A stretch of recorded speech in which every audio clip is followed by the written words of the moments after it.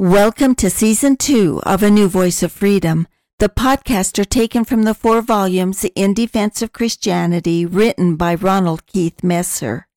Podcast 86, which represents Day 3 in our countdown to Christmas, is entitled The Sermon on the Mount, Part 1, The Beatitudes.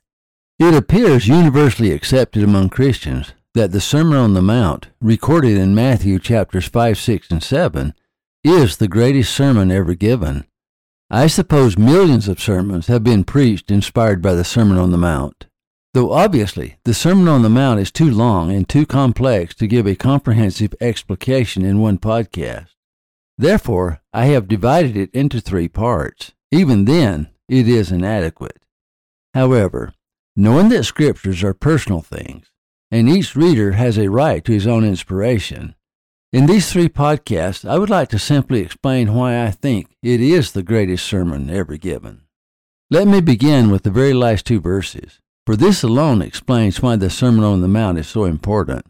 And it came to pass, when Jesus had ended these sayings, the people were astonished at his doctrine, for he taught them as one having authority, and not as the scribes. Matthew 7:28 through 29. The Sermon on the Mount is the absolute law of God, spoken directly by God himself, equal to God writing on the stone tablets on Mount Sinai. Both events occurred on a mount. Both events were delivered in person by Jesus Christ himself. The Sermon on the Mount, like the 10 Commandments, are etched in stone. Second, let me begin with the purpose of the Sermon on the Mount. Every good sermon has a purpose statement. Perhaps no better purpose statement could be given than the one Christ gave as stated in Matthew 5:48. Be ye therefore perfect, even as your Father which is in heaven is perfect. Perfection cannot come from the law of Moses, but perfection can come if we fully obey the Sermon on the Mount, which assumes the 10 Commandments. I believe that the Sermon on the Mount explains what Christ means by Matthew 5:48. Furthermore, I believe that of all doctrines in Christendom, there is no verse more important to understand than Matthew 5:48. God is perfect, or he is nothing. He is the quintessential model of perfection, and there can be no greater model. The purpose of the Sermon on the Mount is to lead us on the pathway to perfection. Assuming that is the end goal, let's examine the Sermon on the Mount with that in mind. Any attempt at understanding the Sermon on the Mount must begin with the Beatitudes. Each Beatitude is a promise with a blessing and holds the key to becoming like God. The Beatitudes teach us a very important principle, that all blessings are attached to laws. In logic, it could be presented in hypothetical statements. If you obey this law, then you shall receive this blessing. I invite you as you read the scriptures to mark the law and mark the blessing. Every law has a blessing, the blessing of obedience, but most laws do not explicitly state the blessing as you find in the Beatitudes. That is one thing that makes the Beatitudes so special.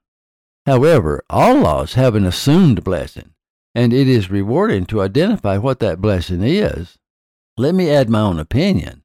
Among many blessings implicit in all laws of God are free will, freedom, agency, and liberty. Christ frees us. Satan wants to hold us in captivity. Every law of God has a blessing attached dependent upon obedience to that law, and contrariwise, every law has a curse attached dependent upon disobedience to that law. Let me refer you here to John the Revelator's letters to the 7 churches in Revelation 2 and 3, for John follows the same pattern.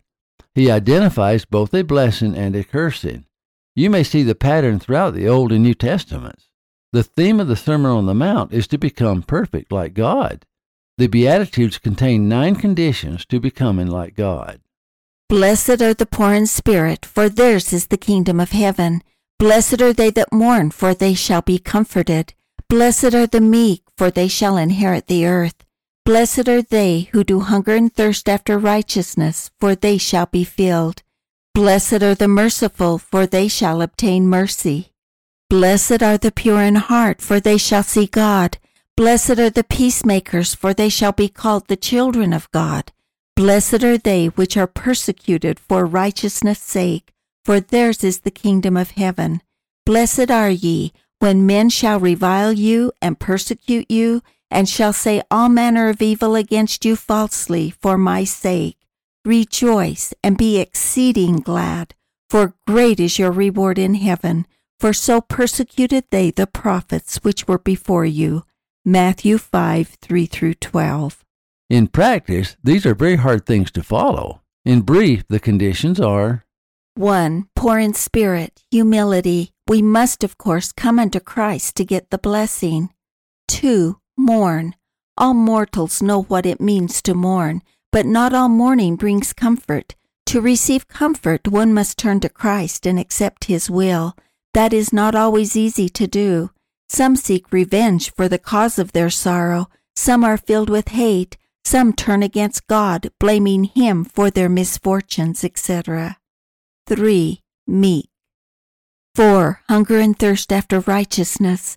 5. Merciful. 6. Pure in heart. 7. Peacemakers. 8. Persecuted for righteousness' sake. 9. Falsely accused for Christ's sake. This may come as a slight surprise to some of you, but the Beatitudes contain 9 conditions, but only 1 blessing. In other words, the blessing is the same for each beatitude. Theirs is the kingdom of heaven. They shall be comforted. They shall inherit the earth. They shall be filled. They shall obtain mercy. They shall see God. They shall be called the children of God. Theirs is the kingdom of heaven. Great is your reward in heaven. What is that blessing? The blessing is that you will inherit the kingdom of heaven. Notice that blessings 1, 8, and 9 explicitly refer to inheriting the kingdom of heaven. However, a close look at blessings 2, 3, 4, 5, 6, and 7 reveal that they are all rewards for those who inherit the kingdom of heaven. In other words, to receive a fullness of those blessings, you must first inherit the kingdom of heaven.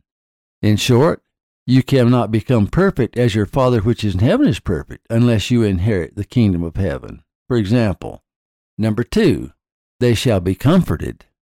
John the Revelator tells us, and God shall wipe away all tears from their eyes, and there shall be no more death, neither sorrow nor crying, neither shall there be any more pain. Revelation 21:4. He is speaking of those who inherit the kingdom of God. Number 3, the meek shall inherit the earth. Also in Revelation 21, John said, And I saw a new heaven and a new earth, for the first earth was passed away, and there was no more sea. And I, John, saw the holy city, New Jerusalem, coming down from God out of heaven, prepared as a bride adorned for her husband. According to John, all this will happen on earth. Earth will become the kingdom of God, and only the meek shall inherit the earth after it is celestialized. Number 4, they shall be filled. What does that mean? Filled with what? They shall be filled with the Spirit of God. He will dwell in their hearts forever and ever. Paul tells us, Know ye not that ye are the temple of God, and that the Spirit of God dwelleth in you? 1 Corinthians 3:16. Number 5, they shall obtain mercy. That is one of the greatest blessings of the atonement. They will be saved by the grace of Christ, and in a purified state they shall inherit the kingdom of heaven. Number 6, they shall see God. Where are they going to see God? John the Revelator said, And there shall be no more curse, but the throne of God and of the Lamb shall be in it, and his servants shall serve him, and they shall see his face, and his name shall be in their foreheads. Revelation 22:3-4. John also said, Beloved, now are we the sons of God, and it doth not yet appear what we shall be, but we know that when he shall appear, we shall be like him, for we shall see him as he is. Now can you see what Matthew 5:48 means? The only way we can become perfect as our Father in heaven is perfect is to live with God in heaven. Perfection in this life is impossible. We can only reach perfection in the kingdom of God. Number 7, they shall be called the children of God. Where will you be called the children of God? Why, in heaven. John said, But as many as received him, to them gave he power to become the sons of God, even to them that believe on his name. John 1:2. Following the Beatitudes is the only way we can become perfect, even as our Father which is in heaven is perfect.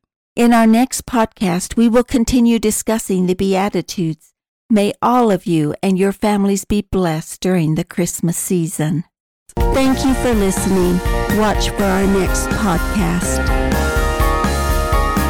In Defense of Christianity is available at ronaldmesser.com.